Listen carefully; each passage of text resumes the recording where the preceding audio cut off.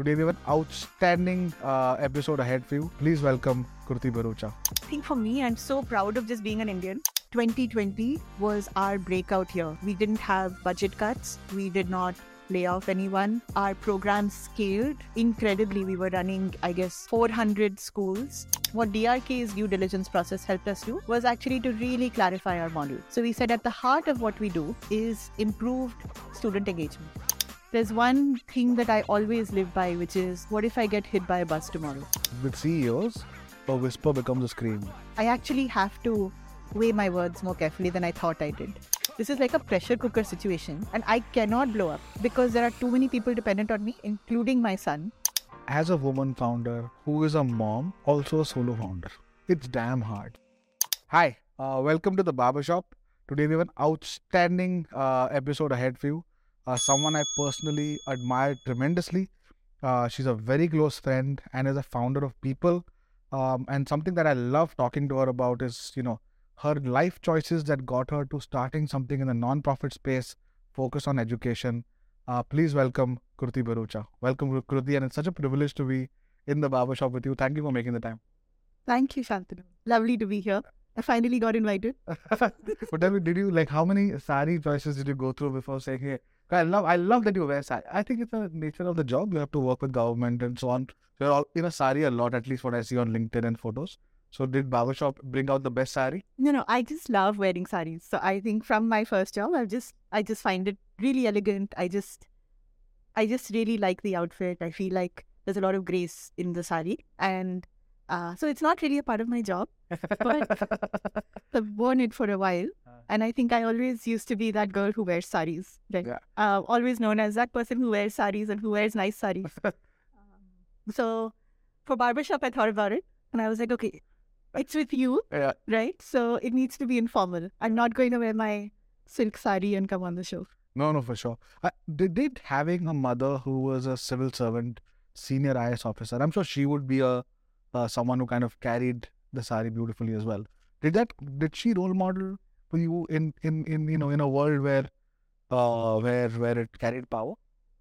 Yeah, I think not so much the sari itself, but she was very similar. So, we moved to the US when I was about 4. So she, had a posting in New York. So from the time I was 4 till the time I was 12, I basically did primary school in Manhattan, right? And she was very distinctive in her manner because she was, she used to wear a sari. And it's unusual, no? A lot of people who move to the US, they immediately will, take out their pants and the trousers and everything else.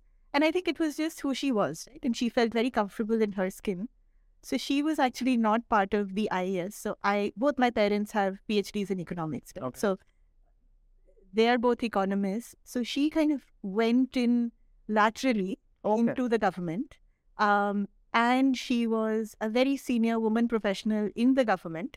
And there were many other IAS officers who she was working with day in and day out, right? And so I think through her, I got a real understanding of what it means to actually work and embed deeply in government systems.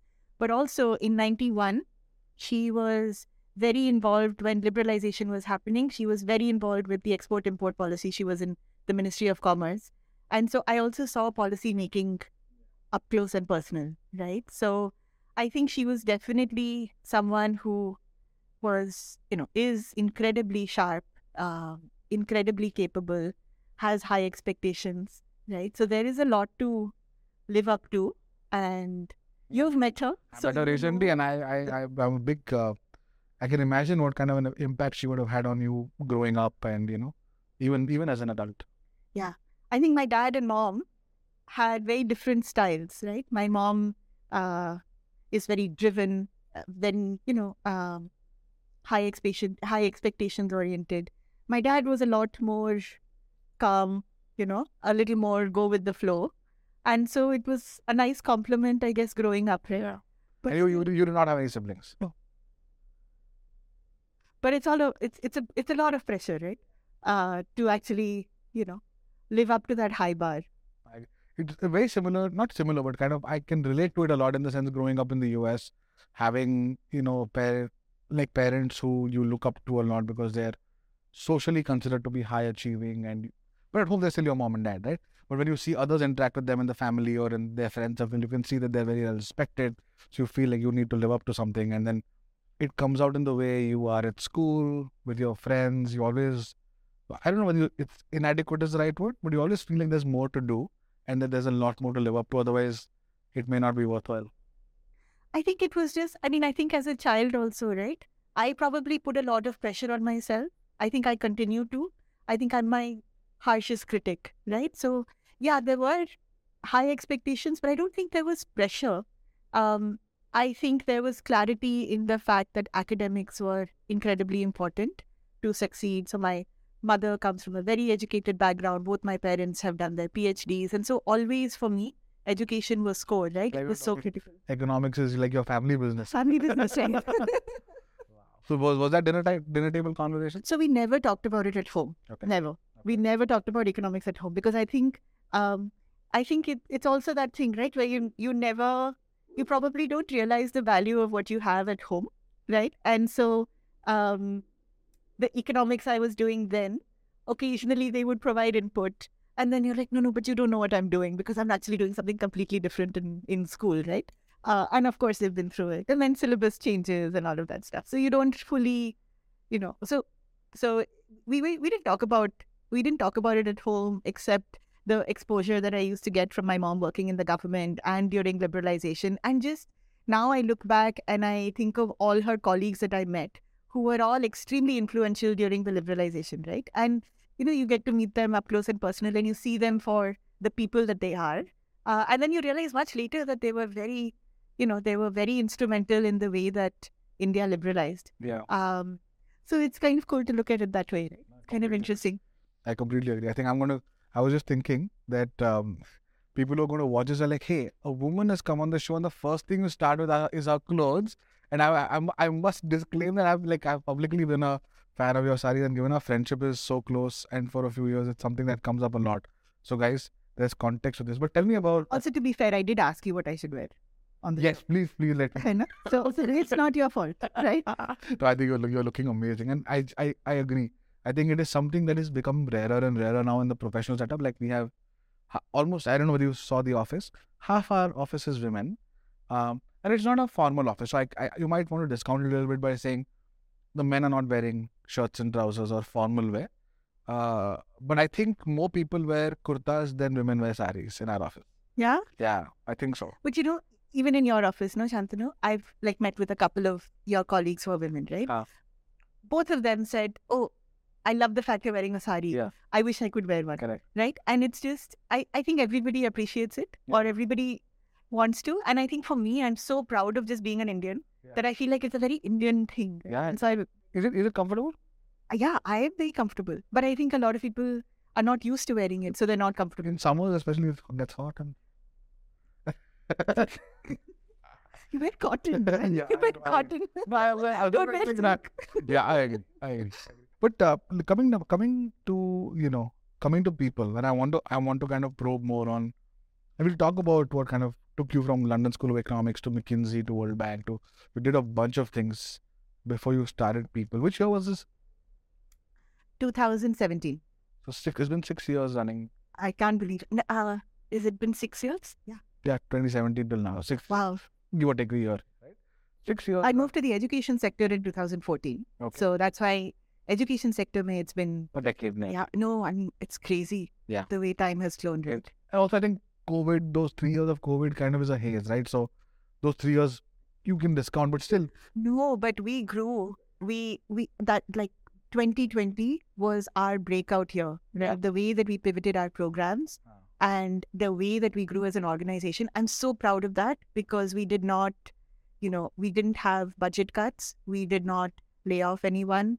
Our programs scaled incredibly. We were running, I guess, 400 schools. Not running. Take a step back and tell us what People does. No, you're right. I would love to come on to this. But for someone listening in who probably does not know People, what was it in 2017 that you wanted to do? And then how has that built out over the last 6 years, including the stuff that you kind of were talking about? should I go way back to why I entered the sector? Yes, absolutely. We can go back to 2014 if you want. It's your show. Okay. So let me start there, right? Because I think it's very important for somebody who works potentially in the social impact space, given how challenging the sector is and given how critical the problems are, you really have to bring everything to the sector, right? Or to the work that you do. So in 2009, my son Siddharth was born, like you met Sidhu. And 2009, he was actually born about 6 weeks premature, right? So I had just moved back from the US in 2009. Was it Delhi? Delhi, in Gurgaon. Okay. So had just moved back to India, was working at Corporate Executive Board, which is now Gartner. Correct. Moved back to India to head their finance and strategy practice in India. Soon after coming here, found out I was pregnant. So had hardly found a place to actually live, right? Okay. Still looking for rented accommodations. In the middle of that, you find out you're pregnant. You don't know a gynecologist. I hadn't lived in India for probably 8 years, right? So I had no network, right? And so suddenly you're like, okay, fine, now I have to deal with new job, new title, new location, and then baby coming. Wow, so 4 big variables. Huge. But you know, that's life, right? You kind of figure it out. But you're never fully prepared for you there is no manual for how to be a parent, right? And so, you know, you kind of just hope that you prod along and you hope that everything ends up okay. But I guess a 6 month or so started having trouble with the pregnancy, right? Yeah. And so Sidhu was actually born about a month and a half early. And the first 2 years of his life, he had tremendous. So when he was born, he was in the neonatal ICU for about 10 days. He didn't cry when he was born. He had major respiratory issues. So the first 2 years of his life, every month we were in and out of the pediatric ICU, you know. And there was one time when he was 3 or 4 months old that, you know, he just suddenly had a seizure. I was holding him in my arms and I couldn't feel his heartbeat, right? I could not, I mean, you know, when you do this with your finger, your blood stops and then you do this and then the blood comes back. I did that. I was just pale, right? And it happened twice that day. And the first time it happened, we called the doctor and then, you know, the doctor said, okay, fine, is he stable now? I said, yes. And then it happened again that day. And so this continued for 2 years or so, right? So it's incredibly stressful, but there's nothing you can do. You just take it one day at a time, right? And you're not in control of anything. And so you realize, you know, you just have to take every day as it comes. But I think once his health stabilized, when he was about 3 years old or so, we then put him into school. And, you know, at school, I realized the first couple of teachers he had identified, you know, he has milestone delays and, you know, you should get some assessments done. You should do X, Y, and Z.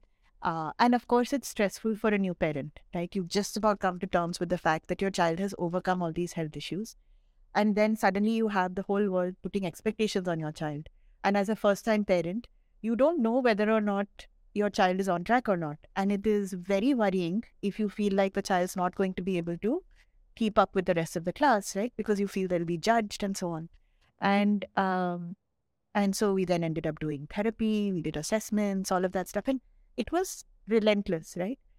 And then when he was about 5 or so, and he was in, so this is all like, it's not even full school, right? It was like pre-nursery, right? And the child is already being judged and evaluated. What kind of milestone? I know I've heard this a lot from new parents who measure this a lot. I don't think when we grew up it was that much of a thing. I don't know. I think our parents probably didn't focus on it so much, and there were larger families, right?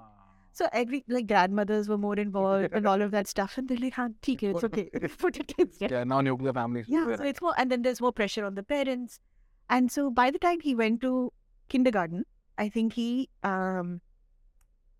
I by then was kind of, okay, he's going to have milestone delays, you know, we'll support him the best he can, etc. And then in his kindergarten class, he had this amazing teacher who, you know, she called us for a parent-teacher meeting. And I went with dread, right? Wondering, oh my gosh, now what? You know, because every time I went to a parent-teacher meeting, there was going to be some news, which was going to be like just heartbreaking, right? And she said, you know, Siddharth's doing really well. And I show his work to the other kids and look at what he's done. And she had such pride in her on her face. And I knew that he was in good hands with her. And I think that for me was the moment where I could see the difference that a teacher made in a child's life, right? How In Delhi, in this is in Gurgaon. Gurgaon. And transformative, right? And for a parent, suddenly I was like, I am amazed that you see his potential, because as his mother, I watch him every single day. I see the moments and I know what he's capable of, right? And I don't want a school to write him off. I don't want a teacher to write him off. And here you are, who's recognized this child's potential and is actually going to help him succeed.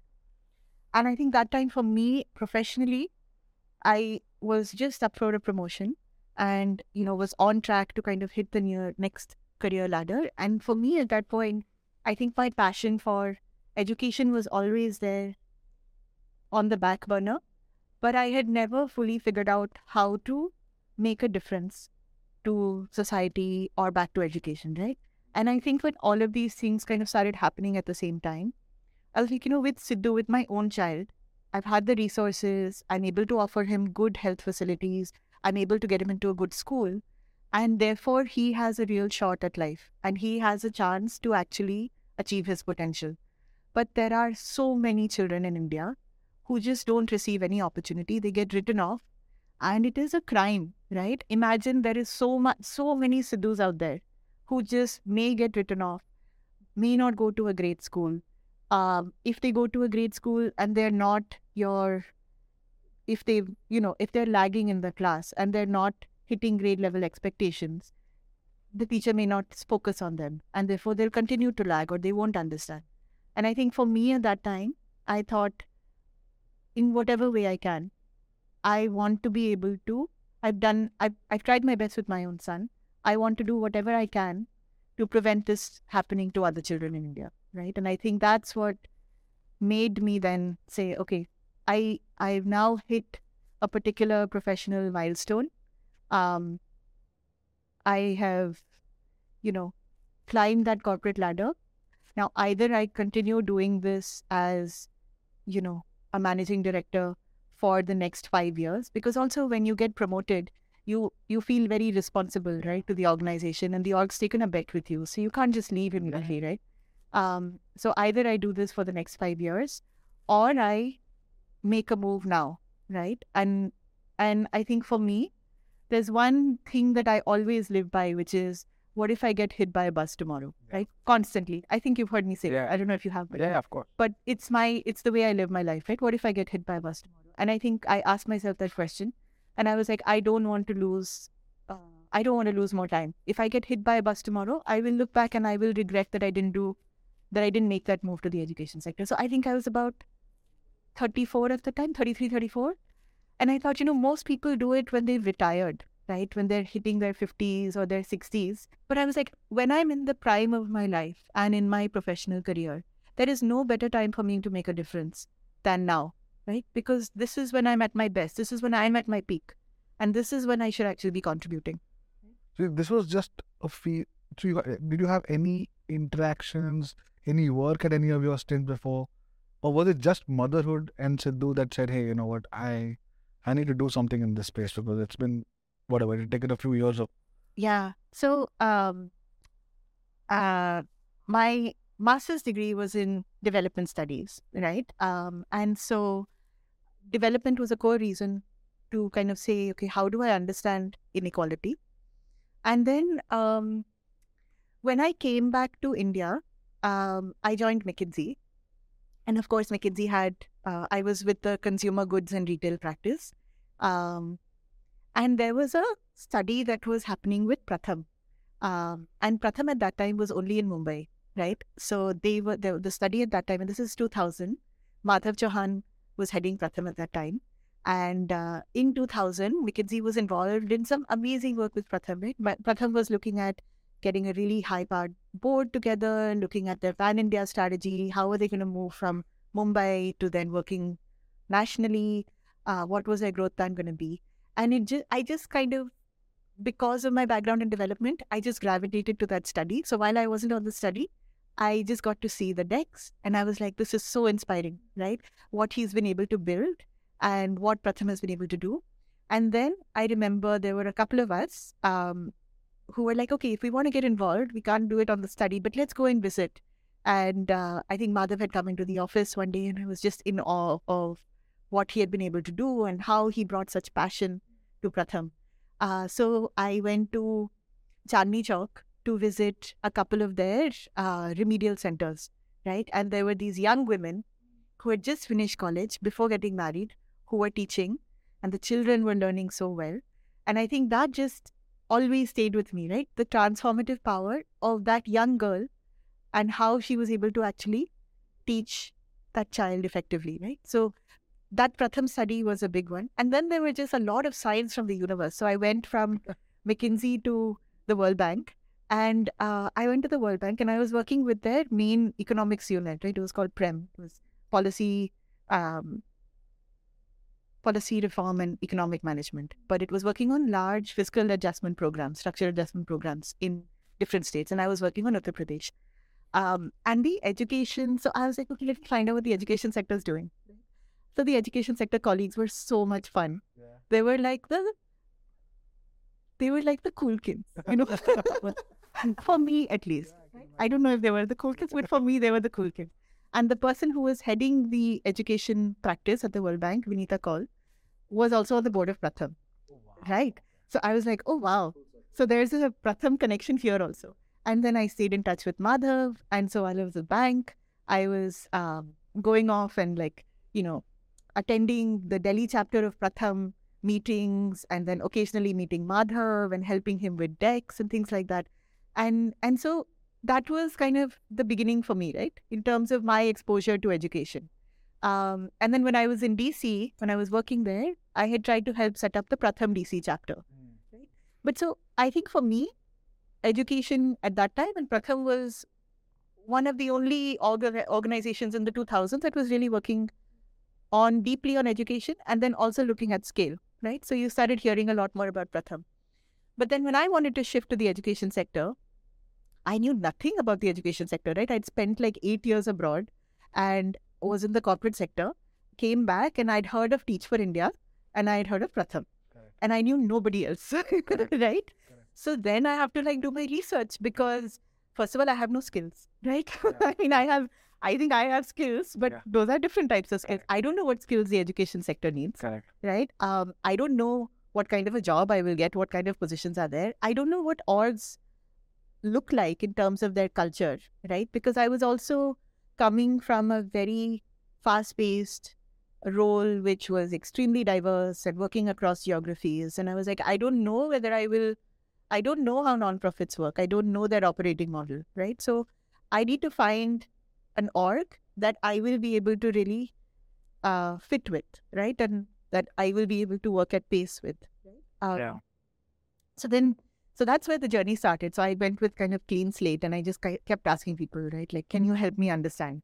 And at that point, I think I had kind of decided that my preference was education, but, education or health were both pretty important, right? Okay.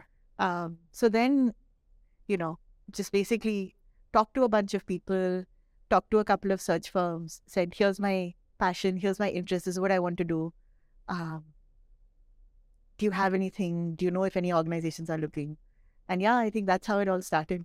Wow. What happened after that? So, and how long did it take for you to say, okay, this is what I want to do next? So I was in no hurry to leave, but it took me about, I guess, 6 to 9 months to actually be able to land on what I wanted to do. Okay. Right?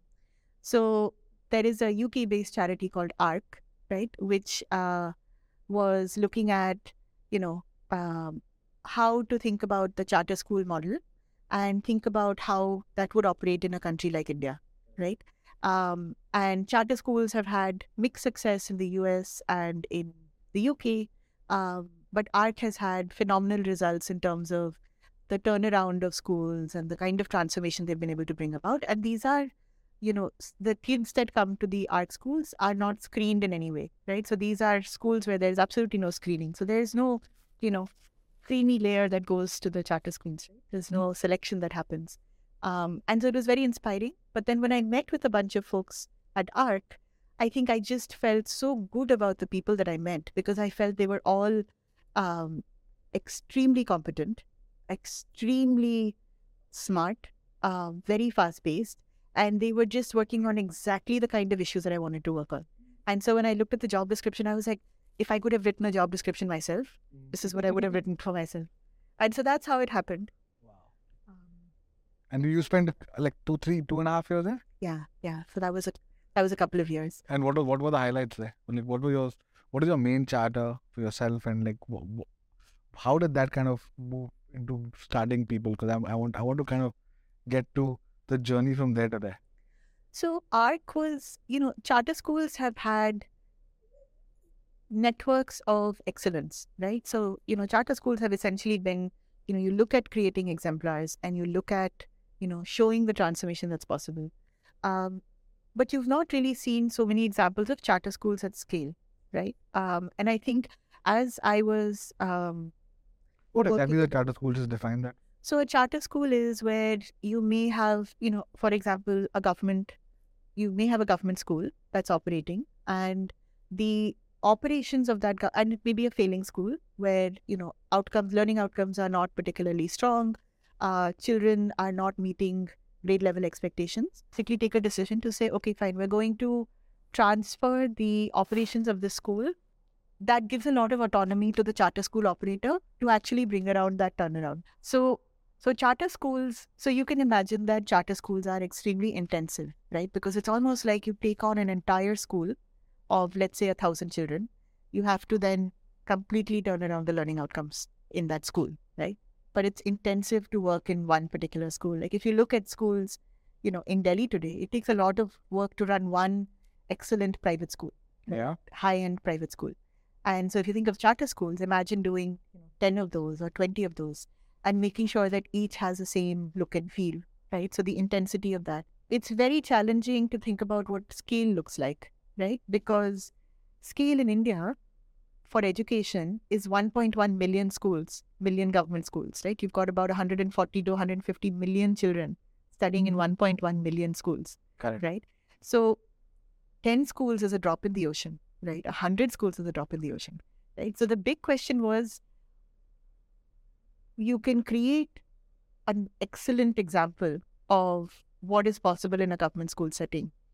How are you going to scale that? Yeah. Right? How are you actually going to embed that into the government school system so that the government school system can actually transform, right? Or if you can't, then you're just creating a parallel system. Yeah. Which is a parallel system, right? And how sustainable is that going to be? You're just going to need a lot of time, money, effort to create that parallel system. And there are no particular economies of scale that you can hit, right? Correct. Each school costs a certain amount of money to run. You have to fundraise if you increase the number of your schools, et cetera, et cetera. And so, but the most important thing is that you have a government administrative machinery, you have budget, you have resources. So wouldn't that money be much better spent in actually co-designing and co-implementing with the government to improve the quality of delivery in government schools? Correct. Rather than actually running a parallel system? Correct. Right? So for us, what happened is, for me, I kept getting asked, okay, well, what does scale mean? How are you going to achieve this at scale? And I think that's the question that I kept getting asked. Correct. And for me, that was what kept me up at night. And I wasn't sure how to make that happen, right? And so when we kind of set up people, I think the first thing we had to do was actually determine what scale was going to look like for us, right? Really try and answer that question. How are we going to work with government? Are we going to work with teachers? Are we going to work with school leaders? Are we going to run schools? What does sustainability look like? We had very limited funding, right?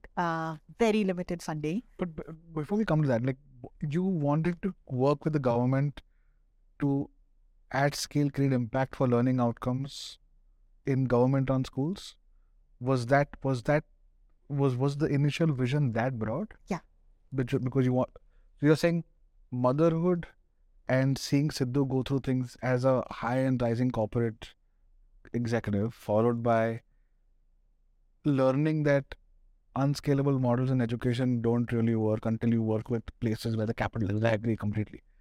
But those are the two data points that said, okay, but then did you say, okay, I want to do this for kids under the age of 9, or I want to do this in economically weaker parts of government schooling? So, like, did you did you choose where to play, or did you just say, hey, this has to be broad, and then you'll figure out how to kind of start everything? I just knew the problem was immense, right? I was like, I just want to help as many kids as I can. Learn better. Learn better, right? There are 140, 150 million kids in India studying in government schools, right? That's the size of the problem that we're dealing with. So how many schools can I impact was the question, right? And where can I stop? Because you don't want to just scale for scale's sake, right? You want to scale with impact, and that's the toughest thing to do. Correct. Right? But very early on, when we did set up people, that was a big bet that we took, which was to say, and that was a conscious bet that we took with our board to say, there are different paths to scale. We can maybe run our own schools and create exemplar schools and show what's possible. And there's great power in having demonstration schools. Correct. Or we can then work on a couple of interventions, which might be in or outside the system. Or we basically say, or we can work with low-cost private schools, where a lot of low-income families actually send their children. They're sending them to low-cost private schools, right? Where you pay between 500 to 700 rupees a month, right? Or we basically say, look, we're going to work and take a bet with working with government school systems. And I think we ultimately discussed and went back and forth a lot. And we said, if we're really serious about scale, then we have to work with government, right? And the government is where serious scale is. And it may require, longer setup time, deeper trust relationships, a different mode of operating. But in principle, as a board, we said, are we taking this bet to say we're going to bet with this particular approach and this model? And at that point, the answer was yes. And once we landed on that answer, then it was a question of, okay, how do we make this happen? Who was the initial team, and how did you get to this crystallized point of view that this is what you want to do? 140 million kids, work with the government, make sure learning outcomes are measured and that they're high quality, and we start with one and then move on. But was it just you working with a few things? How did that initial thinking happen? We have this incredibly inspiring education director, Urmila Chaudhary, right? She's incredibly humble, right? So she introduces herself as a teacher, despite all of the other amazing things that she has done. She was an educator, school leader at Shridub School. She then worked with, many other nonprofits.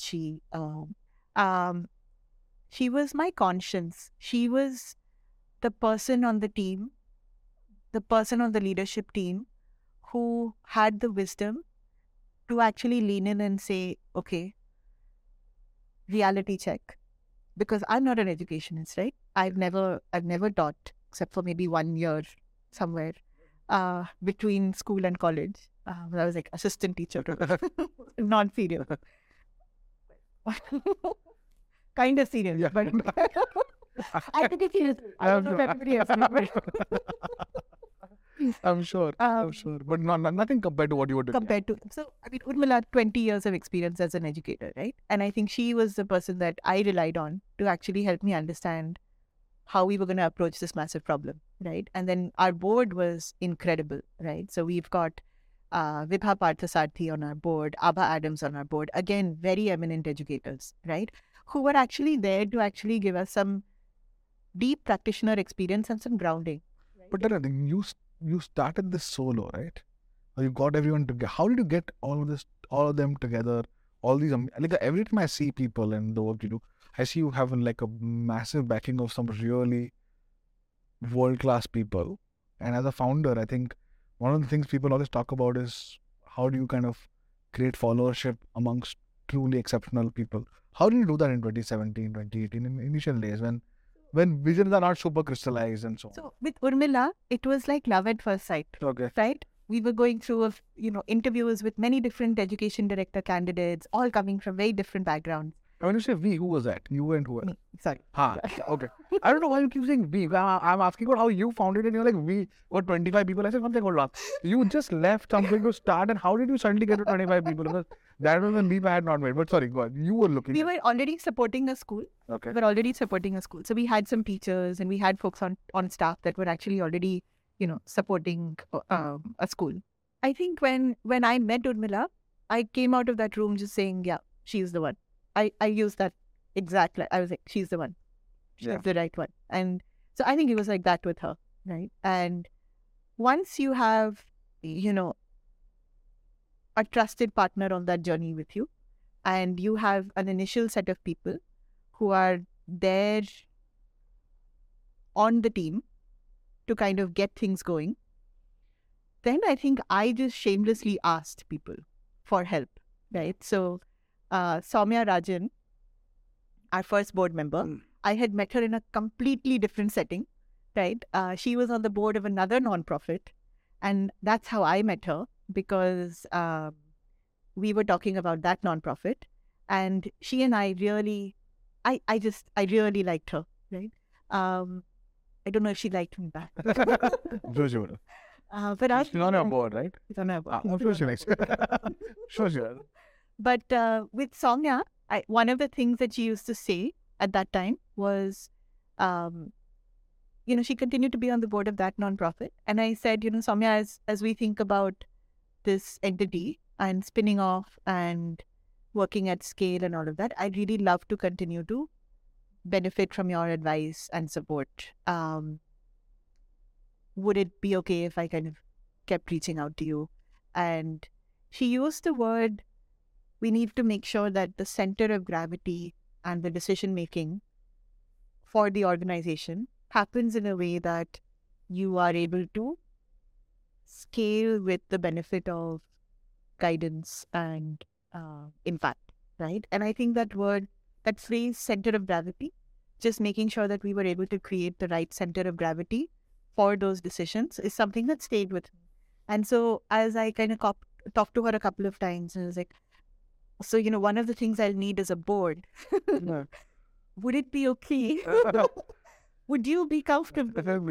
Would you have the time to join the board? And I was expecting a no, right? Because who are we then, right? And she said, yeah, I'd be happy to help in any way possible.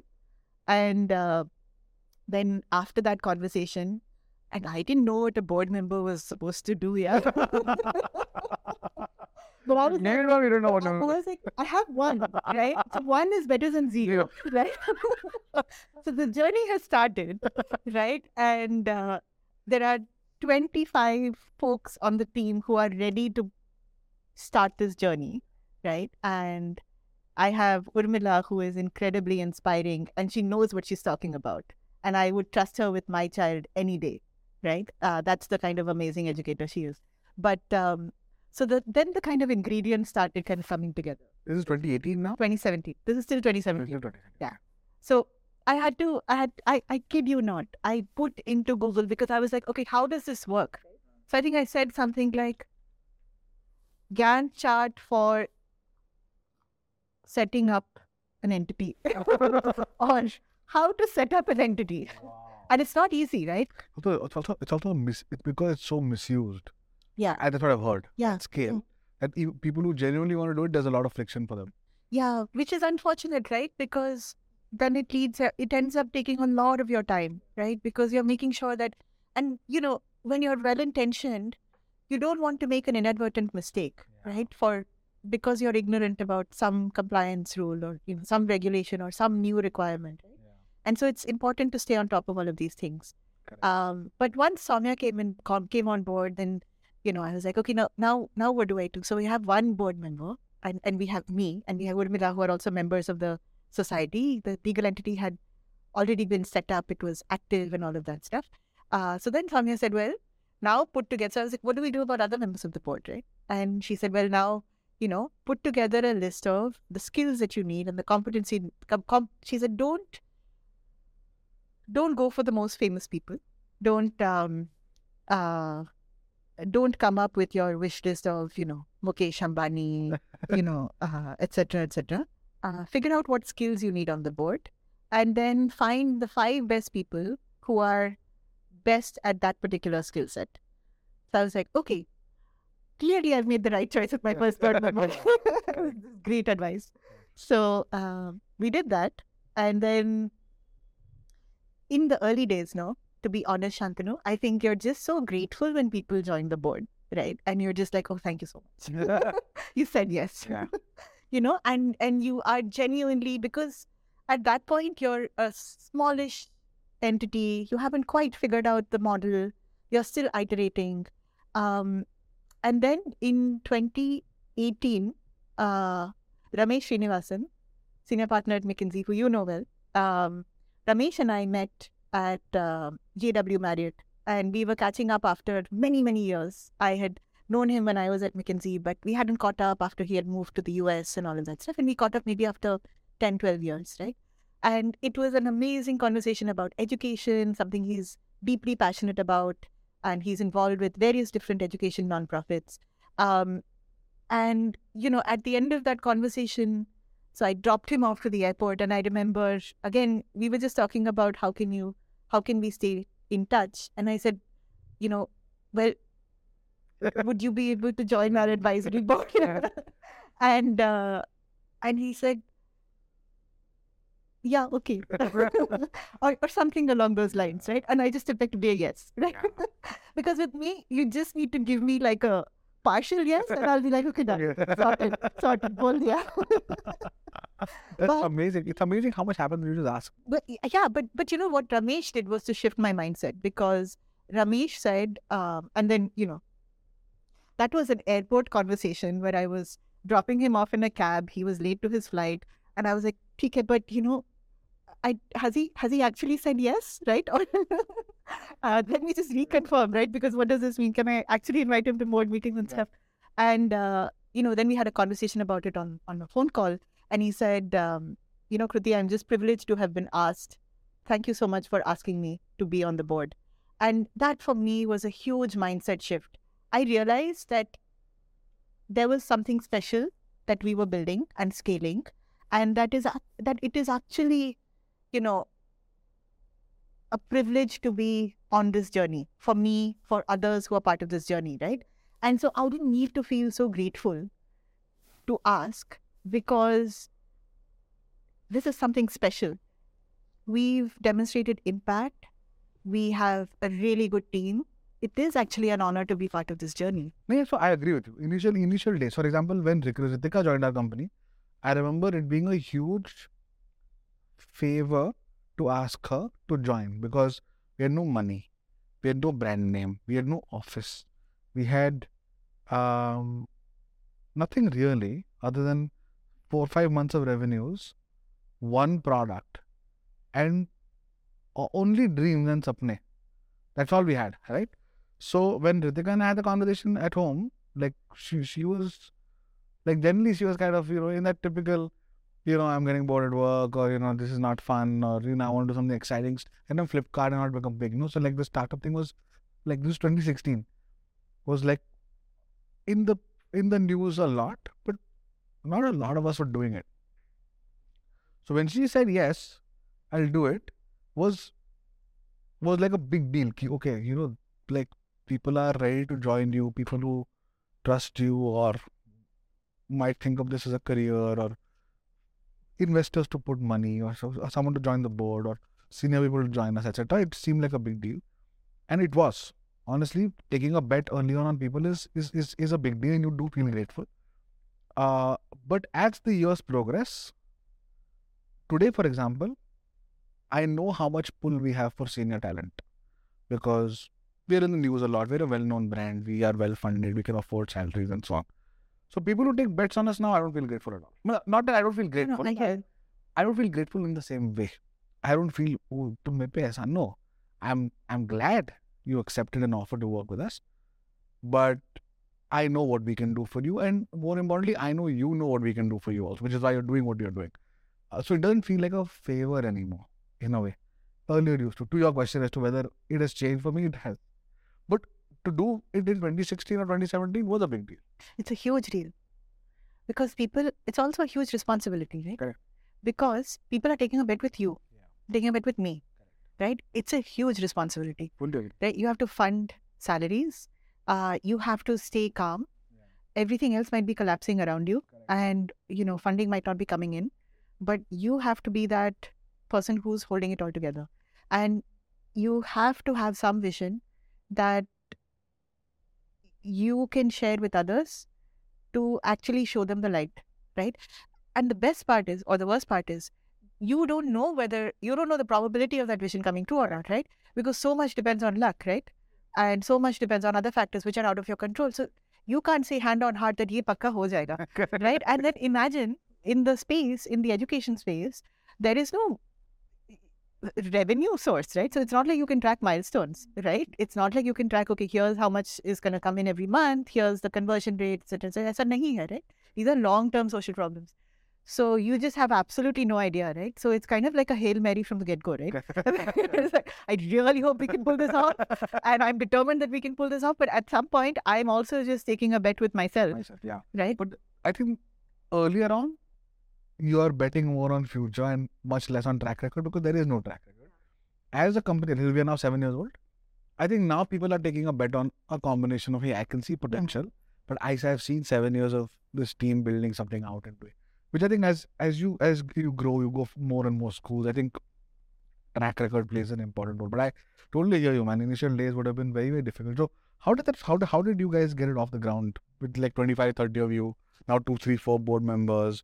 You obviously have, a clear, I think a more crystallized vision of how you're going to create impact. But how did you take it off the ground to reach that 2020 moment where things took off for you?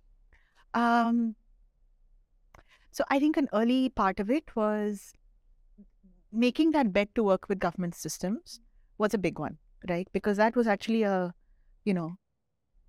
put your stick in the sand moment and, what is your identity going to be as an organization kind of moment, right? And once we said that, we're like, okay, this is what we're going to do. Then, we had the schools, which had become truly exemplar.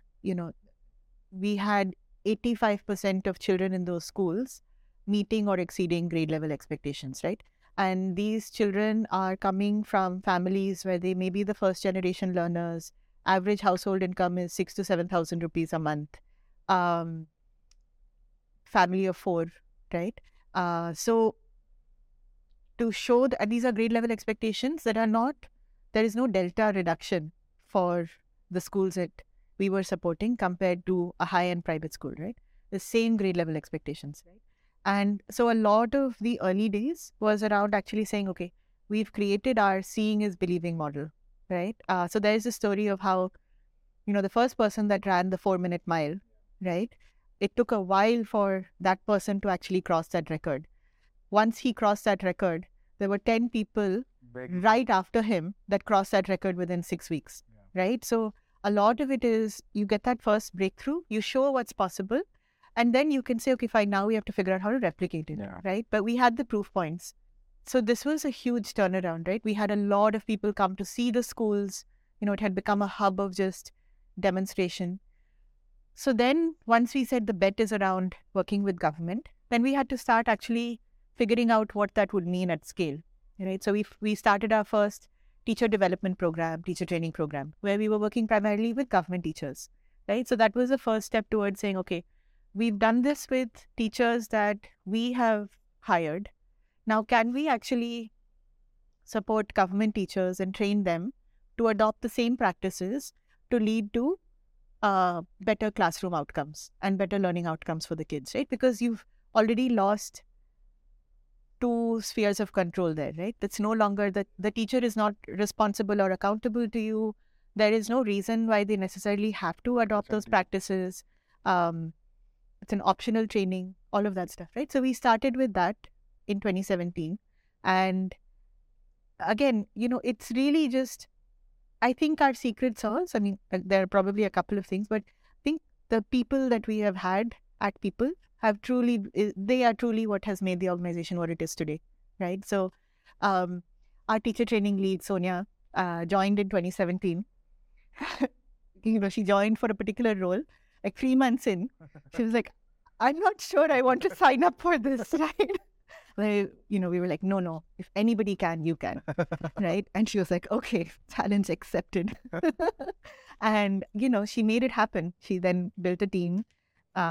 We started our teacher training program in Delhi. And, from then, we actually saw the change that was able to be brought about and the change in the classrooms that was able to be brought about. And so that happened. And so then, slowly momentum starts to build, right? We added a couple more board members. Fortunately, more people said yes. We had a couple of funding partners come on board. So that gave us first check. Blue Dart. Really? Yeah. And what was their reason to believe or reason to do it? Was Blue Dart Global or Blue Dart India? India. Wow. Okay. They take a bet with you. I think they, at many levels, they look into your eyes and they ask, is this person for real?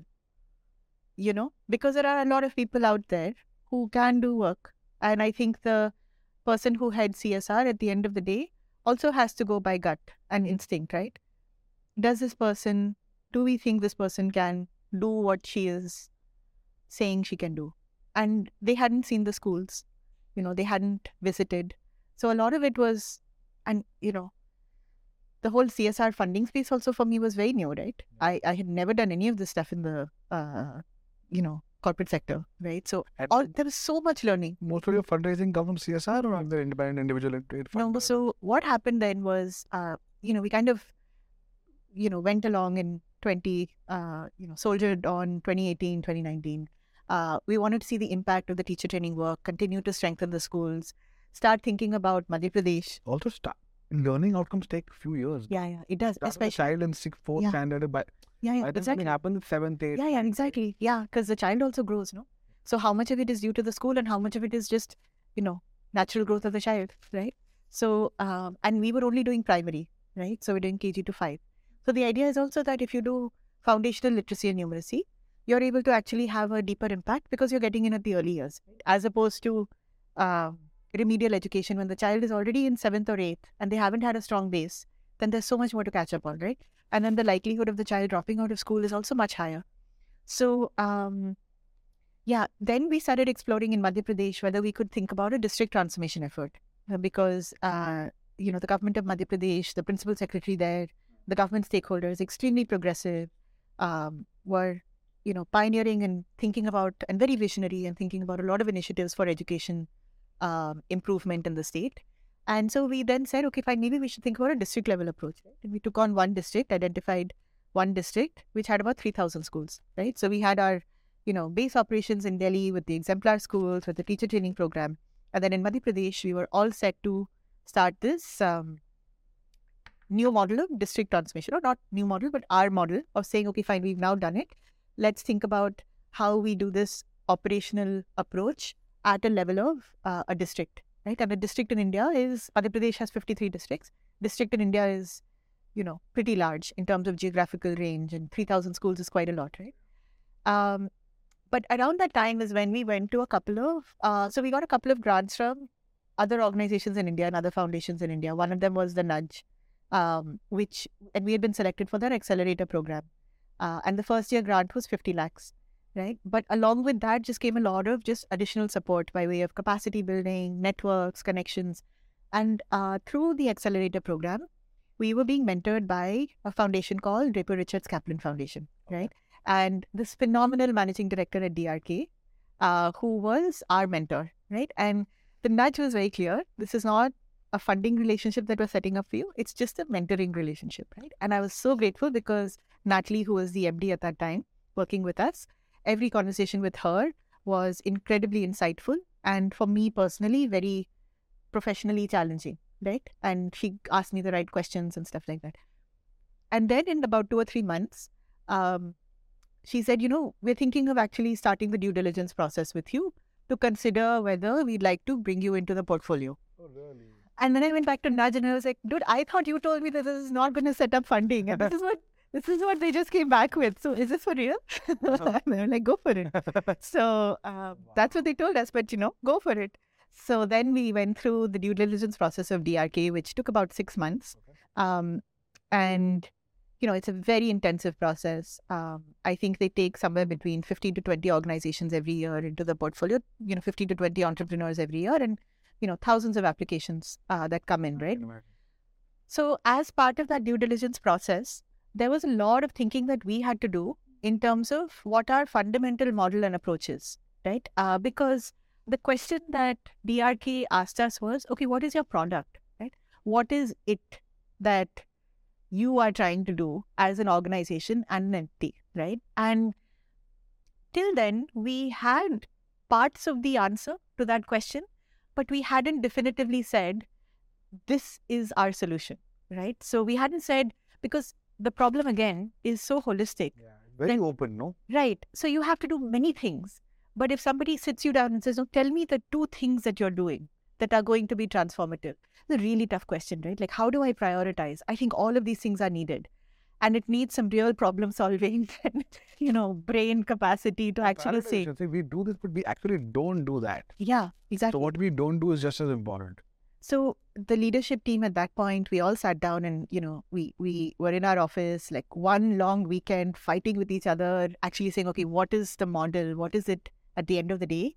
That is our solution, right? And, sometimes the answer is just common sense, right? So what DRK's due diligence process helped us do was actually to really clarify our model. So we said at the heart of what we do is, at the what of it is improved student engagement. So what's happening in many schools is you've got enrollment largely sorted because you have government schools within a 2 to 3 kilometer radius. You have midday meals. So, and you've got, teachers tracking attendance and cluster and block level officials tracking attendance. And with the midday meal scholarships and so on, you've made a lot of headway on attendance. Kids show up. So kids show up in school, and then kids are coming into school because of certain benefits that a government school provides. Now, the piece where it's not sufficient is student engagement, right? So how does the teacher and the child meaningfully interact in a way that it actually improves student learning outcomes? What is the process of engagement with the child that the teacher is doing for you to really learn, right? And there is rigor there. It's not just that I need to listen to everything you're saying, or, it's not just that I need to make sure I complete listen to this over. Yeah. It's something, I need to know your name, first of all, right? Do I know your name? Right. But the entire process of student engagement is what we said was the missing piece, right? If you can focus on improving student engagement in the classroom, that is going to get you to improved learning outcomes. Wow. Right? And it sounds like common sense. It's a very nuanced. It's hard, right? It's really hard. Because imagine, even in a high-end school, in a classroom, even if you take, a school which has a classroom which has 25 kids, right? What are the tactics, the pedagogy that teacher is going to use to engage every single child and make sure that every single child is on their learning journey, right? So deconstructing what student engagement means, right? And actually simplifying it and saying, okay, the what is student engagement, right? And that is what we are focused on as an organization, right? What is the goal? The goal is meeting grade level expectations on literacy and numeracy, right? Those 2 things, full clarity, right? In our exemplar schools, you go to our exemplar schools, you see what effective student-teacher engagement looks like on a daily basis when you enter the classroom, right? For me, the litmus test of our exemplar schools is, would I send Siddharth to the classroom? Would I send him to the school? That good, right? And that is really the litmus test, right? It's not just incrementally better, right? It is distinctly better and superior for you to want to send your own child to that school, right? And on top of it, government schools are free. There are so many other benefits. There is so much land in Delhi and in urban centers as well. There's no shortage of space. But then the challenge is, so we've got the what and we've got the goal. Now, when you work at scale, you can do that in 10 classrooms. You can do that in 100 classrooms. At scale, in Madhya Pradesh, you have 100,000 schools. You have 95 lakh children studying in 100,000 schools, and you have 320,000 teachers. How are you going to make... And let me see the match. You have 95 lakh kids in 1 lakh class. You have 95 kids per classroom, which is like very high. No, school. 100,000 schools. Schools, okay. So you have 95 kids in school. Understood. And this is just primary, or this is all schools? All schools. So you've got predominantly primary, 90% plus in rural areas. Okay. And so many of these schools in Madhya Pradesh, at least because they're in rural areas, are 1 to 2 to 3 classroom schools. Like 20, 30 kids. Sometimes. Like what do you see in movies, basically? Yeah. And then some schools may be much larger and some may be model schools and so on and so forth. But on average. 320,000 teachers for 95 lakh kids.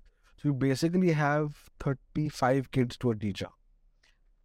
Mota, but then you also have variance, right? So you might have one school in a rural area where you've got one teacher teaching all, and then all, maybe 4 grades, right? And all subjects. And all subjects. Wow. Right? So tough. So how do you then... It took a long time to just get the scale of the problem, and still probably it's a lot more complex than... Because then you've got, 90% plus in rural areas. Then you've got tribal schools. Then you've got dialects. Then you've got, language becomes a big thing. Then you've got, diversity of, you've got differing levels of infra, right? Where do you start? Then, issues around, teacher allocation, all of that stuff. So when you go into a state, let's say you decide to go to... Wait. So the thing is, when you think about scale, what? So then, when you think about scale, okay, how do you make student engagement happen in every school? I am the teacher, you're the student, thing is real. In this conversation, go ahead. You're the teacher. No, you're the teacher. I'm the teacher. I'm learning. First time in my life. I'm learning. I'm engaging. Go ahead, yes. We'll codify this. But at scale, how do you make it happen? So you know the what, but then what is the how, right? So then we said, okay, we're going to distill it to 3 things, which are must-haves. One is teacher skilling, right? So if you want to make student engagement happen, first the teacher has to have the skills and be equipped with what they need to be able to actually do effective student engagement. So things like, small practices like cold calling or behavior management or, just small things, basically distilling what student engagement is all about and then saying at scale, teacher skilling is fundamentally important, right? Because if your teacher doesn't know, how will they implement? A second component of it is mentoring and coaching and real-time coaching, right? So to the teacher or the school leader, right? So why do you use school leader? Because you might have different terms. You might have a principal, but you might have a teacher in charge. You may go to a training program and it may be phenomenally amazing. But then when you go back to your classroom, you're working with the same constraints, the same kids, and you're trying to bring all of those things that you learned, but you're dealing with the same constraints, resource limitations, all of those things, right? And it's very easy to go back to the ways of working that you had previously. How do you sustain that, right? And the best way to sustain it is, like you and I have learned, right? Just real-time coaching, right? Iteration, feedback, etc. So a lot of what, the way that the administrative layers are set up in government schools systems is you've got at the cluster, block, district level, you've got officials that are responsible for mentoring and coaching of the schools and the teachers, right? And their role is, for example, at the cluster level or the block level, block academic coordinator, right? So their fundamental job is to actually go visit the schools, provide feedback and see how things are happening. I would say about 70% of their time currently is spent on a lot of administrative tasks because there is so much in the system, right? You have to look at midday meal compliance, you have to look at attendance. And so you're probably spending only 20 to 30% of your time on actual feedback, right? So we really want to flip that, right? We want to say 70% of your time has to be on academic support and coaching and mentoring and feedback so that your teacher is, those messages are getting reinforced because what gets measured gets done, right? So you may be a great teacher and you may have taken back all of these fantastic ideas on pedagogy. You go in and you start implementing them. Somebody comes and starts observing your classroom and says, "Ye kya kar rahe ho? Why are you making the children sit like this? This makes no sense." So unless you work with that layer of administrative officials and actually think about tools to do better coaching, mentoring, monitoring, you can't have a holistic approach to systemic change, right? So you've got the teacher skilling, mentoring and coaching, and then you've got incentives and accountability, right?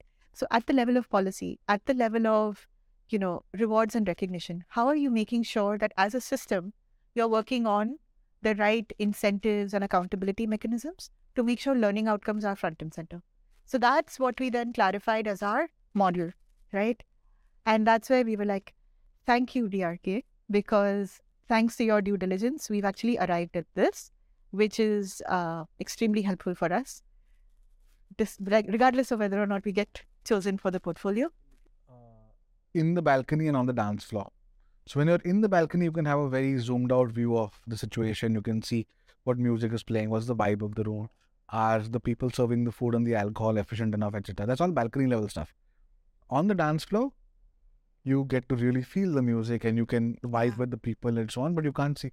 So there is a value to both, and good leaders have to kind of be on the dance floor in their companies or in their organizations, and then kind of take a step back and go alternate between the balcony and the dance floor. And I remember something very similar happened at Bombay Shaving Company also. Around the same time, probably 2019, when Six Sense invested in us. So DRK was for you, was Six Sense for us. And Nikhil, who's a founder at Six Sense, basically asked me a very, very fundamental question, right? And I back myself, and I think most of us do, on being able to articulate a great story and a brand vision or whatever, right?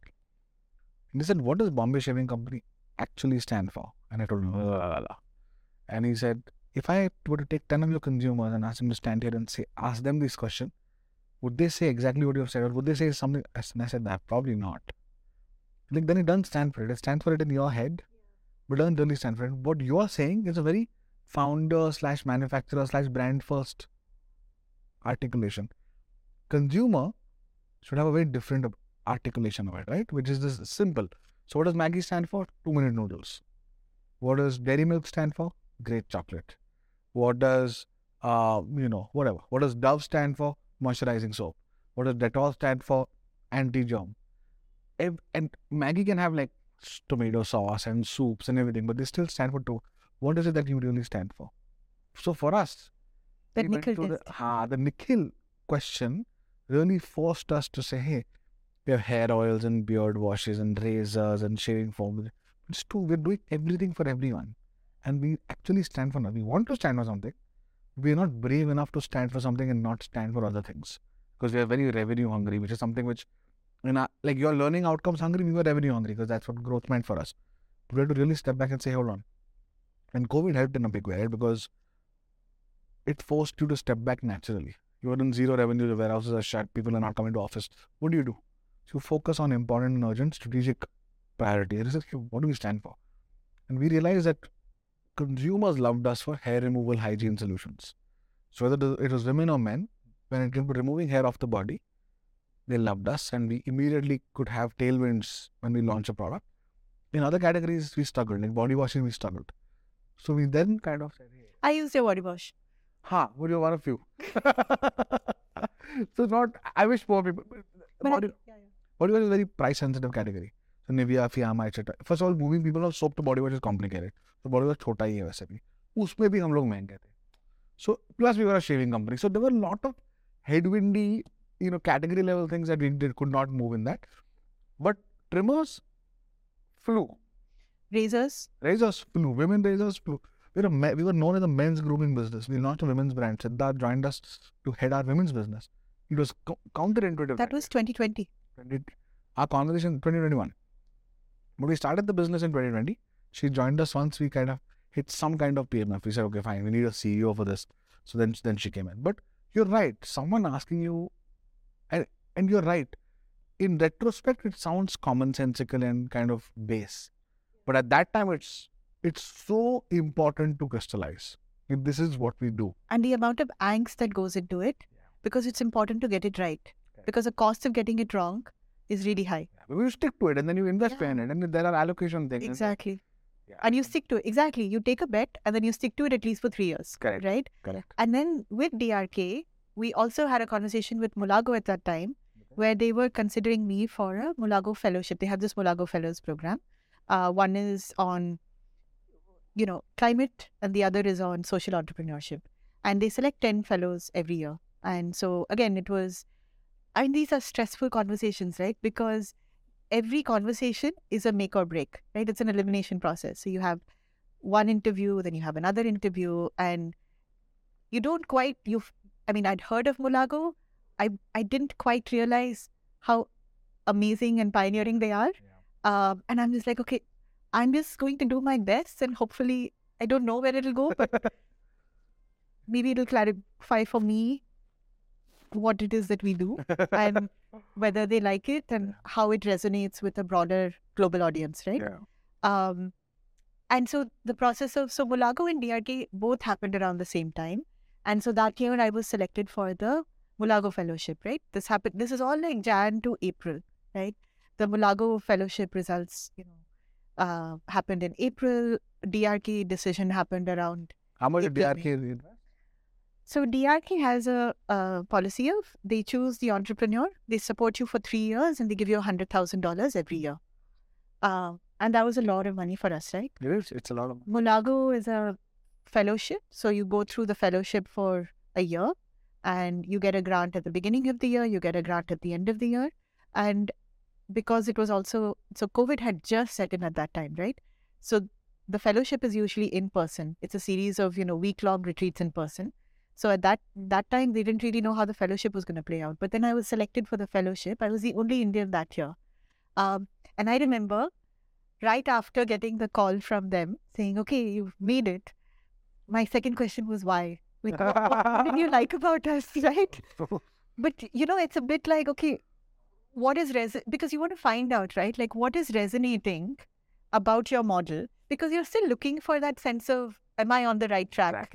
Right? Some validation from folks who have been through the journeys before, right? But again, I think both DRK and Mulago took a bet with us, right? And I was grateful for that bet, because then what happened is, you were asking that question, right? Like, who supports you? So with DRK and Mulago, then that helped us understand the broader funder landscape internationally, right? Because sitting in India, having started with broadly CSR funding, figuring out scale, future strategy, it's really hard to figure out what are sources of funding globally, and also to get a foot in the door, right? You really need to get folks to back you. Word of mouth is a huge thing. And so that happened in 2020. And that gave us, some good momentum to kind of then make sure we had the resources that we need. Funny story, not a funny story. Just, again, this is like what happens if you get hit by a bus and kind of anything can happen any day type of thing, right? January 2020, one of the organizations, CSR, that had said they will, fund our teacher training program, their board suddenly shifted away from education. And we thought the funding was sorted and committed, right? Suddenly December, we had planned, we had hired a team, planned according to it, all of that, right? Suddenly 2019, that money we were told is not going to come in, right? That was about 60 lakhs, right? So suddenly in 2020, I'm looking at the finances and I'm like, okay, how much cash flow do we have right now, right? How much can we sustain? We can't, there is no way that we can, resource back any of our schools, right? These are kids who are studying in the schools. You can't take it back. You can't disinvest from a school. You have to find a way, right? And we had maybe, 2 months of cash flow at that time. And we had a team of probably about 40, 50 people, right? So you're basically writing up proposals for 10 lakhs. You're pulling out,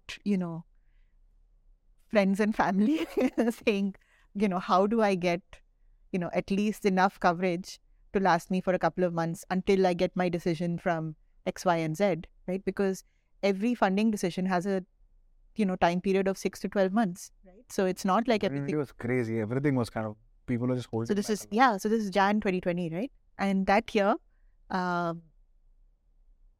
so Ramesh kind of makes a contribution to people every year, right? And, I had shared with Ramesh that, things are not, we need to figure this out. And that year he said, okay, why don't you take 2 years of my financial support in 1 year? And that tided us, so it's what you said about Ritika, right? That matters so much, because in that time of difficulty, having that support meant the world, right? And that is when, that person is going to be with you forever, right? That's what they say about investors. Even in for-profit situations, everyone will back you when you're flying. Because everyone wants to fly, no? Yeah. backing you when you're on the ground and almost out is what differentiates great investors from not so great ones, because especially assets that they see value in, right? So I think it's very commendable, because 2020 was hard for anyone, and for an individual to do it more than Yeah, exactly. it counts. He's a corporate salaried person end of the day. Exactly. For him to kind of table capital individually in a tough time is quite exemplary. So this is before. But knowing him, I can totally imagine him doing it. But this is before COVID happened, right? So this is still Jan 2020, and this happened. This severity happened because one of our committed funders had to pull out at the last moment, right? So we had still not scaled, right? So we were still kind of, the support from Ramesh helped us, and then DRK added us to the portfolio. Mulago Fellowship came through, so then we had a little more space, right? But I think that's the thing as a leader at that point, when you can see that crisis, you just cannot afford to. You have to stay the course, right? That's when character sets in, and that's when you are just like, look, I'm going to make it happen, and you just have to go in with that, and either it happens or you crash and burn. You but die trying. You die trying. You die trying, right? And then COVID happened, and school closures happened. And so in Madhya Pradesh, the entire district transformation effort that we had planned, suddenly there are no schools, right? So what are you going to transform? There are no more schools. I mean, schools are not running, they're not operational. So then we kind of pivoted very quickly and focused all our attention on the teacher skilling component of our model. So that could happen remotely. So that could happen. We took some big bets around how we're going to distribute it using, Diksha, which is the national technology platform for education, led to immediate success in the first couple of weeks. But there was a lot of careful program design associated with it, right? So nothing that we've done has been that we have gotten lucky. A lot of it has been deliberate planning, vision setting, and then extreme execution. You've basically taken every government school teacher in Madhya Pradesh and trained them. So the first year in 2020 was all digital. And so we didn't have, to create a digital course, imagine our team had never created digital courses, right? So they had always done in-person training. So overnight, they had to learn how to create a digital course, right? Now the what of student engagement and now the how through, now I'm assuming now that schools are running is a combination of in-person and what you guys built over the last 2-3 years. So then, but even I think for us, we always had our long-term sights clear. I think that clarity of thought was always there, right? So even in 2020, it was never short-term. It was not we stop at digital. We always wanted to think about what does teacher professional development mean? How do we re-architect and reimagine teacher professional development? What are the components of that? Because this is a 3-year strategy. It's not a 1-year play, right? It's not just a COVID response. That's incredible. But truly, it's been genuinely, it's just been a phenomenal team. So last year, we went from 90 at the beginning of the year to 150 when we closed the year. Our grant income went from 11 crores to this year ending at about 25 crores. So now we are like mid to large nonprofit, right? Which, the years go by so fast, Shantanu. This is incredible. It's incredible. I also of course, Viren at OGQ. And similar, right? You and Viren remind me of each other a lot, because you are so passionate about what you do, and I think for you, opportunity cost is huge. You could literally do whatever you wanted to do in the corporate world, make so much money and do all of that. But you're saying, hey, my life purpose is different. Even Viren's life purpose is to win Olympic golds for India. Yeah. And his unnerving belief that when India wins Olympic golds, communities and towns and cities kind of are uplifted at an infra level and at a spirit and emotional level. And it's proven, it's happened in the UK, it's happened in China, it's happened whenever a country kind of took that. And to see you kind of have unnerving belief that if you increase student engagement outcomes at scale, you're able to truly make nation building impact, because that's Like what better purpose of life could be there? It's actually fascinating to see. Also, Kruti, to be honest, like as a friend, sometimes because you're very close to someone, and the relationship is very casual and friendly, you sometimes discount how much they've actually achieved professionally, right? So I'm so happy that we have done this, because now I have a far higher, I knew a lot of this, right? But when you kind of go through it in a lot more detail, you have a much higher appreciation. Now that you've done it in one state, Two. of course, Delhi, one state outside Delhi, uh, is this something that you're going to say, okay, now this is where the S curve kind of takes off, and we need to go from 300,000 to 3 million? Sometimes success is seen as, oh, just go to more states. We don't need to necessarily be executing these programs in each of the states, right? Our premise and our bet or our working model is for the government to ultimately be the doer, right? Not for us to be a parallel system that's creating impact outside of the government, right? So from the get-go, how are you actually going to co-design and co-implement with the government, right? When we go outside of a state, then you don't have to go district by district, state by state, and firefight in each particular geography, right? So I would say nationally, probably a couple more states, but nationally also, the Ministry of Education, Government of India, right? They do a lot of just, innovation, policy design, intervention prioritization.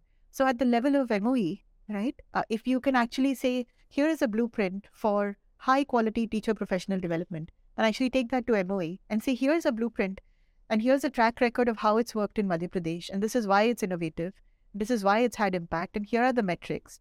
You share that and then let MOE actually distribute it to the states, right? And then our role can be either as a technical support partner, or as someone who's bringing a lot of the evidence, or as someone who's helping another nonprofit and collaborating with another nonprofit or government partner in that state to actually help them implement it, right? We don't need to do it everywhere. And is Hindi speaking one of the filters? Like to say, we've done it in MP, which in Delhi, which are predominantly Hindi speaking. So northern India kind of makes sense to start with, and then kind of. Yeah, it's just, it's so tempting, yeah. Like when yes, absolutely, right? Like UP, Himachal, Chhattisgarh, so many natural, Haryana. Jharkhand, everything about exactly. Odisha, Maharashtra. But then you're like, yeah, my mother is from Chennai. So I'm like, I know Tamil. How tempting is it to go down south also, right? I identify with the culture. So, everything is an opportunity, right? And so you're just like, okay, well, maybe we should think about that too. This is Tamil Nadu. So for example, even for us, and I keep drawing parallel between education and shaving, which is weird, but given that's what you and I do, we did not think of South as a market because physically we're in Delhi. Yeah. Right? Physically we're here. We are predominantly a Hindi-speaking team. So we will think about the Hindi-speaking consumer first. They're very different. So down south, even I'm from Pune, right? We don't do very well in Pune. We don't do super well in south because it's a mustache first set of states, right? So, but now I think we've hired a more local team. We're trying to figure out how to. Ashwin is our brand ambassador, the cricketer. Yeah. He's a Tamilian guy, right? So for him to so we're trying to figure out how do we kind of become. But it's hard. The same stuff doesn't work for us. So I'm assuming for you guys, where it's teacher training, government schools, language and culture. Yeah, so language and culture, right? I mean, so the thing is language, so culture, South India culture, it's much more comfortable to me, right? So I'm much more familiar with it. So it's not alien to me. But culture of education and... Culture of education, but there's a lot of English speaking there as well. But of course, Karnataka has Kannada, AP has it. So there is, of course, diversity, and you have to figure out what is going to be your language of instruction and all of that. But the way of working with the government is pretty much the same in every single state, right? The SOP, the way that you kind of set up the governance system, the way that you actually co-design, the investment of time that you have to make in building that trust relationship, it's the same formula and same blueprint every single state, right? So that makes it a lot easier to replicate, right? Because you know what you have to do to be able to work with the state government. But then it's a question of, okay, then you kind of figure out, So there's a lot of work that we probably need to do just around what does the next level org structure look like for us, right? If we're going to go into other states, what does that mean in terms of decentralizing, setting up teams in other states, in the South versus a Chhattisgarh, for example, right? Both will be very different. Yeah, no, I completely agree. But I wanted to come down to actually a nuanced part of entrepreneurship that a lot of founders have spoken about, which is you started this alone, and you obviously have gotten a great team, and you're someone who carries people along very clearly. Like you refuse to say I a lot. You say we even when you mean I. But and especially in a space like yours where sometimes government machineries are slower, headwinds are different in nature. Uh,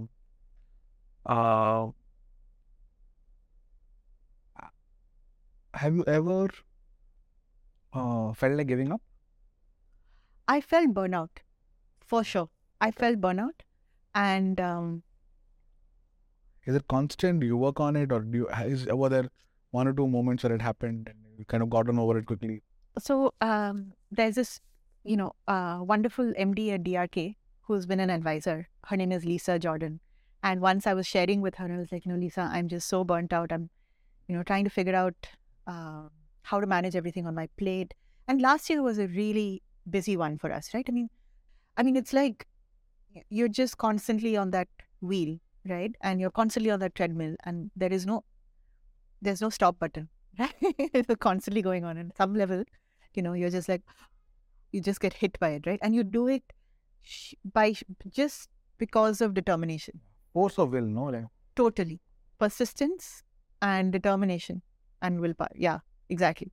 It's just, so Lisa said that, she was like, you need to identify it now and just work on it, because she said that she had this, previous boss of hers who one day called her and said, I'm calling in sick and I'm not going to come into work from tomorrow. She's like, Kriti, I don't want you to get there.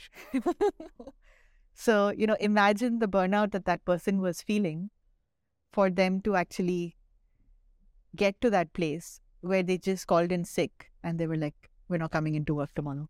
But yeah, so burnout is something that's real.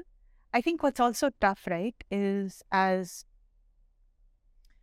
a working mom, and again, I mean, this is true for everybody. I'm not saying it's only a woman problem, but there are so many things you have to juggle and multitask at the same time. So I have to make sure that Siddharth is getting support and help as he is growing. He's now 13, right? I need to make sure that he is getting the support he needs.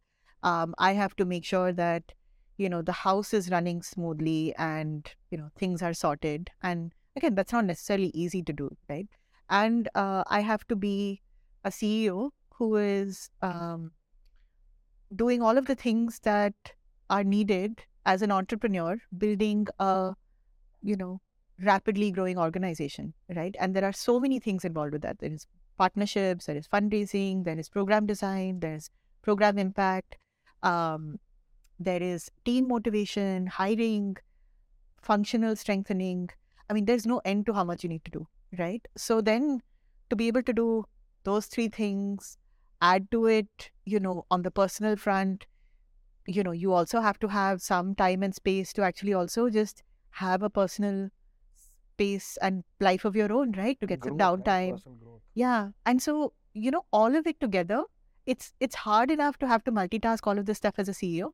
But then when you overlay all of these other things, it is, you're always on, right? Like you just, and you had once told me, you had said this to me, I guess a couple of weeks ago. You said, I think you might be an empath. Yeah. And when you said that, I was like, yeah, actually, I might be. And then I was like, okay, as usual, let me Google, define how to start up, define empath. And the thing about being an empath, right, is that you feel a lot more of people around you, of energy, of feelings, right? So you combine all of this and then you overlay also being an empath.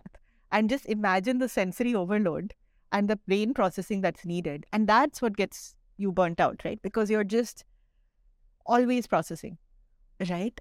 And I think you underplayed. I think I agree with you. We've had women founder CEOs on the show before, and I've been very conscious about not making it a conversation about women and making it a conversation about what they do and what they have founded and what they run, which has been the case here. We have spoken about what you do at People and what People does, and you've been very kind of categorical about saying, hey, this is not a working mom thing, it's a working parent thing. But I think it's a working mom thing because Sidhu's relationship with you is only with you, right? And there are things only moms can do, to be very honest, right?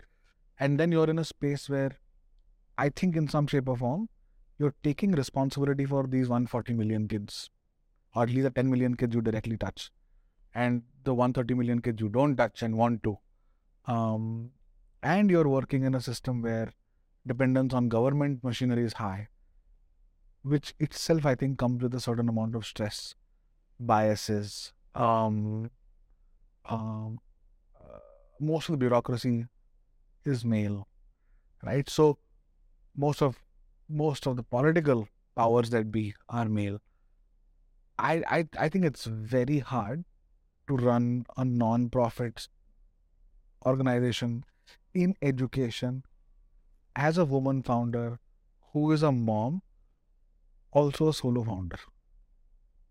It's damn hard. So I totally feel you, man. Like I sometimes feel that in the process of equalizing everything and saying men and women are equal, we trivialize the natural differences that exist, be it from domestic expectations, at a relationship level, not at a role level, at a relationship level, right? So I think it's really, really hard to do what you do, but it's so important that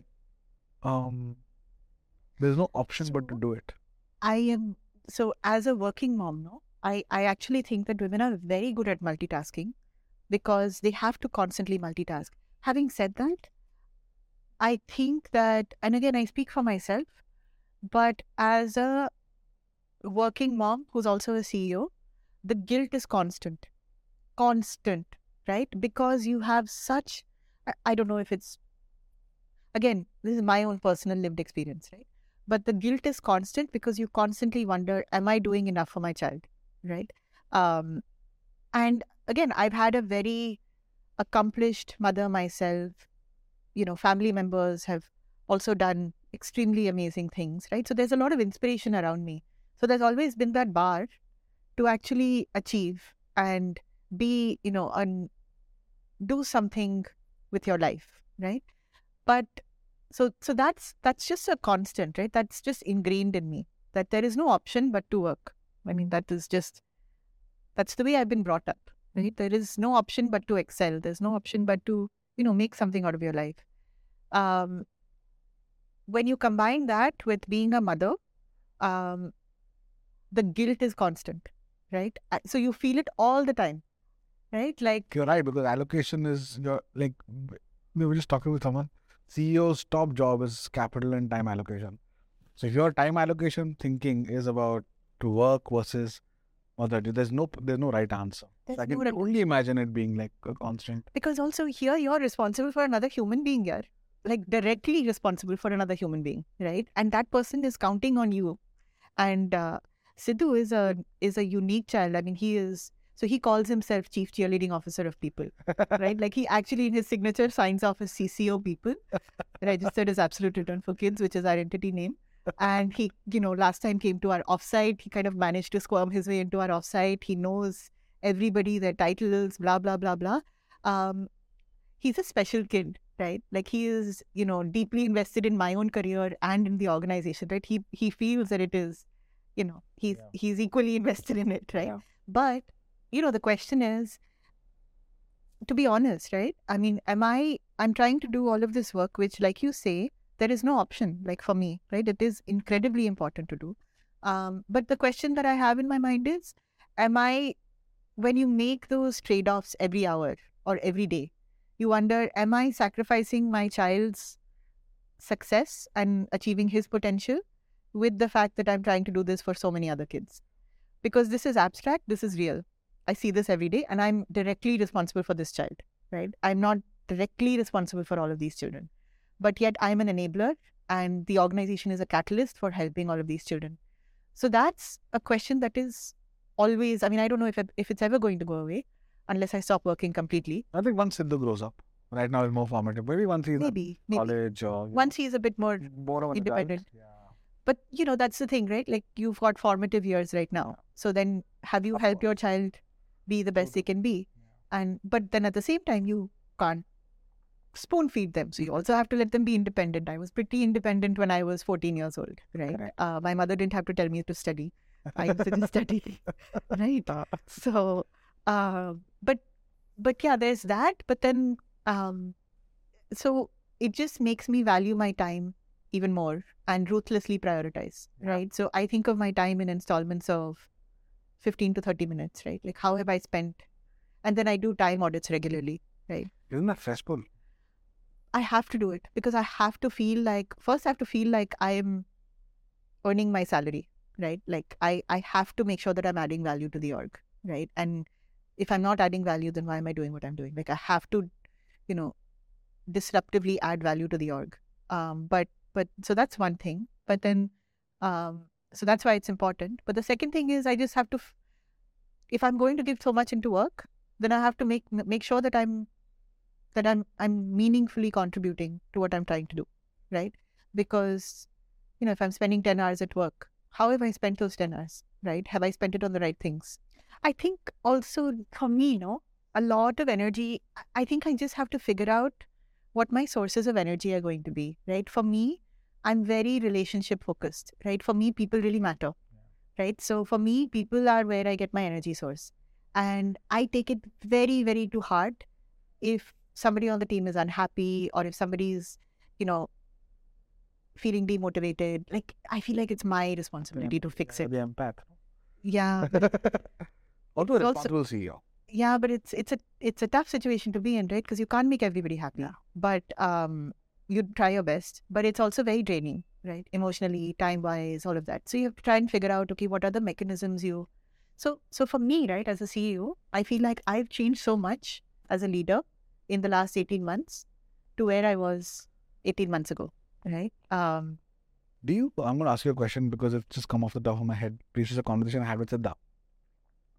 And she says, I think we should stop, I don't want to mother the organization a lot. I know it's a strange thing to say, but I understood because you end up giving emotion. Like, I think mothering an organization, and in the context in which she used it was, as managers or leaders, do we end up becoming people, especially you who's actually a mom, or women leaders end up becoming mothers to their subordinates or to their teams or to their organizations? Do you think that happens to you? No. That people are kind of emotionally kind of sink themselves into you, or? No, I'm very informal. So people are very surprised when they can just walk into my office or send me a WhatsApp message. I remember there was one associate on the team who did not come into my office for the longest time, and she would gradually peep in and then she would peep out. I was like, Anna, like, do you want to talk to me? But anyway, then, so there was that. And then somebody once said, yeah, I just WhatsApp Kruti, just check with her. And they were like, can we WhatsApp her? Can we WhatsApp the CEO? And then I was like, oh, I'm the CEO. So they're like, see, when you build something, right? I don't know. You're bottom of the pyramid, yeah. Absolutely. Like, I don't know if I really lived the fact that I was actually top of the pyramid or the CEO, right? I was like, that's me. Right? But then I think what people probably like is the fact that, they don't think that they're talking to the CEO when they talk to me, or they don't think that they're talking to a CEO when they talk to me. And that's the way I want it to be, right? Yeah. Yeah. I mean, that's the way I would want it to be. I feel like everybody has incredible potential. I mean, somebody on the team who's working as an associate today could be a CEO of, an organization 5 years later, right? And it's a question of, and that's what's important to me, because I get energy from everywhere, right? So unless I have that dynamic, which is a conversation and not a hierarchy, I don't get energy from that relationship, right? And I usually don't have a filter, right? So I'll just say what's on my mind. And I think it's perfectly fine to say that because I'm comfortable with who I am. And I'm not necessarily looking for approval or validation from anyone, right? So I'm like, yeah, okay, this is what I think. Okay, maybe I'm stupid. So one part of it is I haven't internalized the fact that I'm a CEO, right? So Which is a good thing. could be, right? But the flip side of that is that sometimes things you say can be misinterpreted or taken a certain way, and you would never have thought that they would have been taken like that, right? So I think one learning that I've had is I actually have to weigh my words more carefully than I thought I did. So that's one of the downsides where Of being a CEO. yeah, you can't you do have to have some filter, Yeah, no, right? no, because that's the thing, no? And Toshan said this beautifully, that with CEOs, a whisper becomes a scream. Absolutely. Right? So some small amount, पता नहीं यार, run में कितना है company के पास, 2 महीने का cash पड़ा है. It could be just amusing. Oh my goodness. है ना? It's heard outside. It's not just me then. No, not at all. For you, Sidhu still might be a 3-4-year-old because you've seen him grow up. He's 13 now, but for you, he's still a child. Similar thing with companies. You still think it's a startup or a young company, but it's got its own politics. Yeah. It's got its own, corridor, coffee cooler conversation, whatever, water cooler conversations. It's got its own everything, and you can swing things from a spirit standpoint with just a few small things. So you're measuring what you say or even how you behave is so important. Yeah, I think that's the thing that I'm struggling with a little, not struggling with, but that's the equilibrium that I'm still trying to get to, because, I think what I like about myself as a leader, right, is the fact that I'm approachable, is the fact that I can be honest, is the fact that when I talk to someone, I'm very authentic, right? I'm actually very sincere. That at the same time. Yeah, how do you keep that? Because I don't want to change the essence of who I am, right? Because who I am is what has brought me here, right? And so, doing stuff like asking someone to be on my board or, being fearless in another ask, right? If I had a filter, I probably wouldn't have done that, right? If I was watching what I would say, I probably wouldn't have done that. I mean, in some conversations, I use humor as a way of just breaking the ice and breaking stress, right? Because I just think that sometimes we just take ourselves too seriously, right?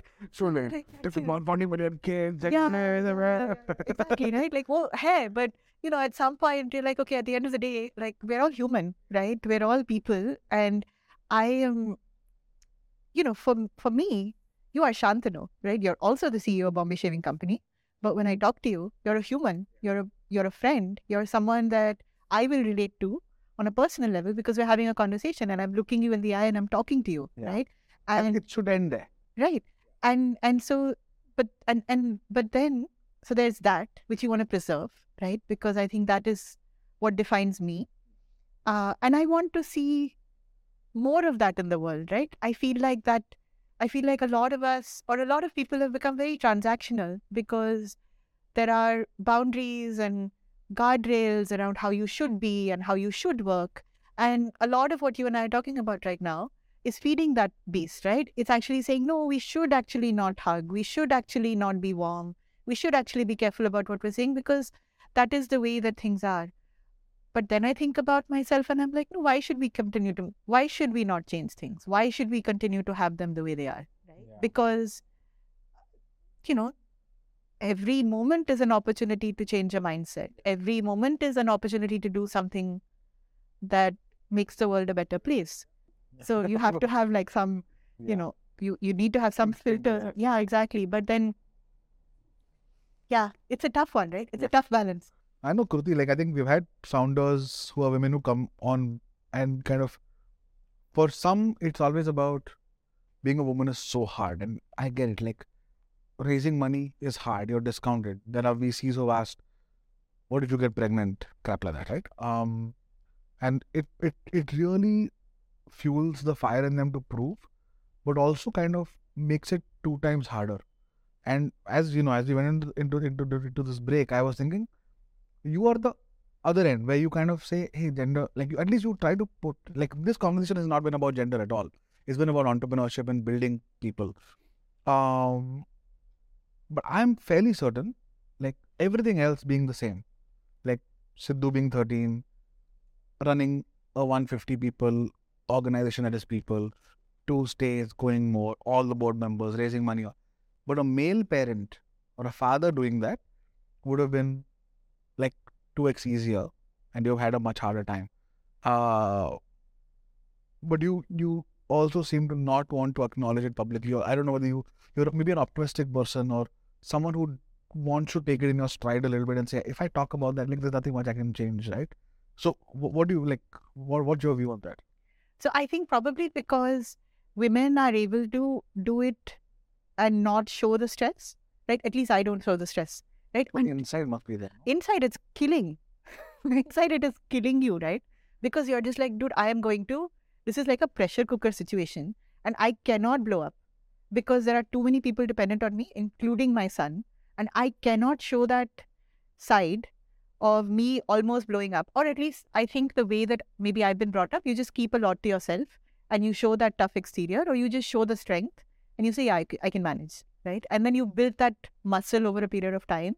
So you can manage, but it is a lot to manage, right? So, but I think so what happens is that because women are able to manage on multiple different tasks and they are not showing the stress, then people assume that they can manage and that it's not stressful, whereas Also, it actually is. I've seen so many people glorify this superwoman thing. Yeah. My wife is a superwoman. She's a great mom. She does this job, and when I come back home, she's there to do this. And I personally, for a while, I thought it was, great that you're acknowledging that she's playing. But over a period of time, I think I started realizing that it's a very manipulative thing to do. Is to praise someone when they're doing something extraordinary, just so that they can keep doing it, so that you can be a lazy ass.